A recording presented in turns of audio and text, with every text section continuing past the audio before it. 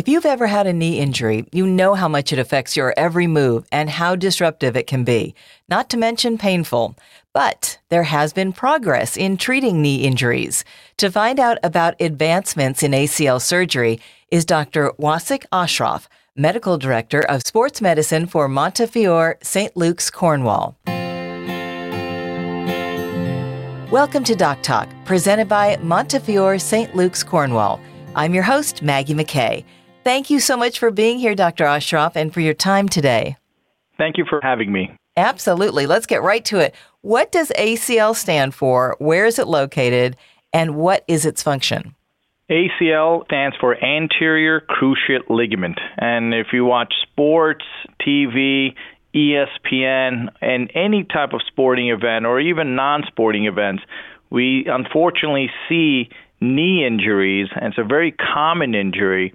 And the ACL, the best way to think about it, is the primary stabilizer. It gives you the stability we look for when we run, we pivot, and we do cutting activities, and it's located inside your knee. So what are the symptoms and causes if you need surgery? Right. You know, the injury pattern for an ACL tends to be from a pivoting injury. And one that we see happens in football, basketball, and soccer, where your feet or foot is planted onto the turf or grass, and you have a twisting on the knee while your foot's planted, and you usually can hear a pop and immediate pain and swelling that occurs afterwards. The first step is really looking at the mechanism of injury and where it happens. And again, usually it happens while playing sports.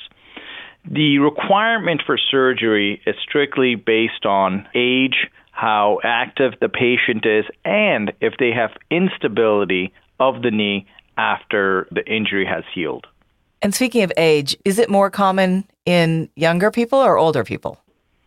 It really happens throughout the age from young to older. I have done ACL reconstructions on very active 80-year-olds that are skiers, and they want to remain active and want stability in their knee. But unfortunately, the trend that we are seeing now is younger and younger patients are sustaining anterior cruciate ligament, ACL injuries. And the difficulty is they're young, their growth plates are open, which can sometimes be a little tricky when we talk about surgery. And do genetics play a part at all? Yes, that's something there's a lot of research going into now. What we know is the female athlete have a higher chance of having an anterior cruciate ligament rupture than the male athlete. And that has to do with some genetics and also how the body structure is with the knee angles. But there is a combination of genetic and environmental factors.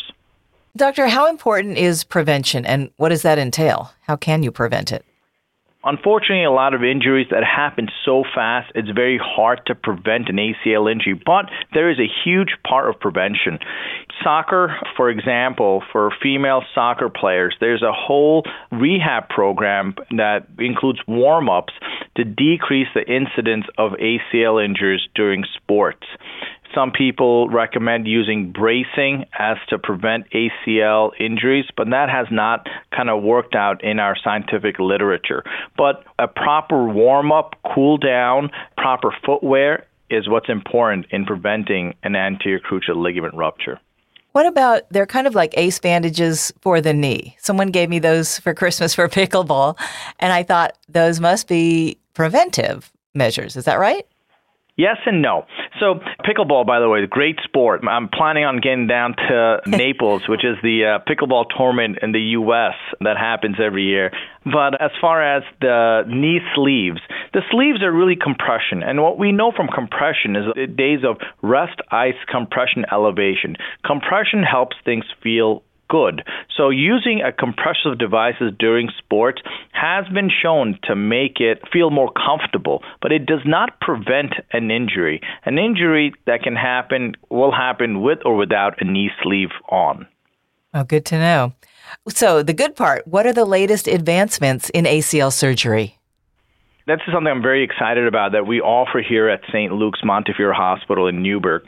Younger patients that are more active, they're playing a single sport all year round, is more likely to injure a body part, such as overhead throwers injure their elbows and they have Tommy John surgeries on ulnar collateral ligament reconstruction at a younger age. But when we talk about ACL reconstruction for, say, a 13-year-old, where we take a piece of another tendon from their body and remake that ACL, that has its own issues because we are taking a piece of tissue from some other part of their body. There has been advancements with a bridge-enhanced ACL repair, where we actually try to repair what is ripped using technology such as collagen as well as bone marrow and whole blood to help the tissues heal and tension properly.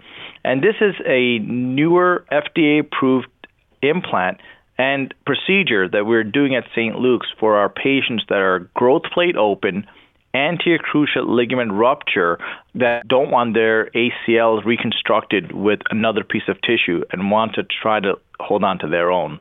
That's amazing. That's good news, right? Very much so. It really is a great way for us to hold on to what we have. And, ACL reconstruction, unfortunately, a lot of the ways we do it currently are the same ways we did it 10, 15 years ago, with absolute advancements in tunnel positioning and implant positioning. But this is really a game changer when it comes down to younger patients that need ACL reconstruction. It really is a game changer in that effect. So in a less severe ACL tear, can it heal on its own without surgery? Yes. If it's an incomplete ACL, there are some fibers intact. I would absolutely try sessions of physical therapy, home exercises to strengthen the leg as to see if the patient will have instability.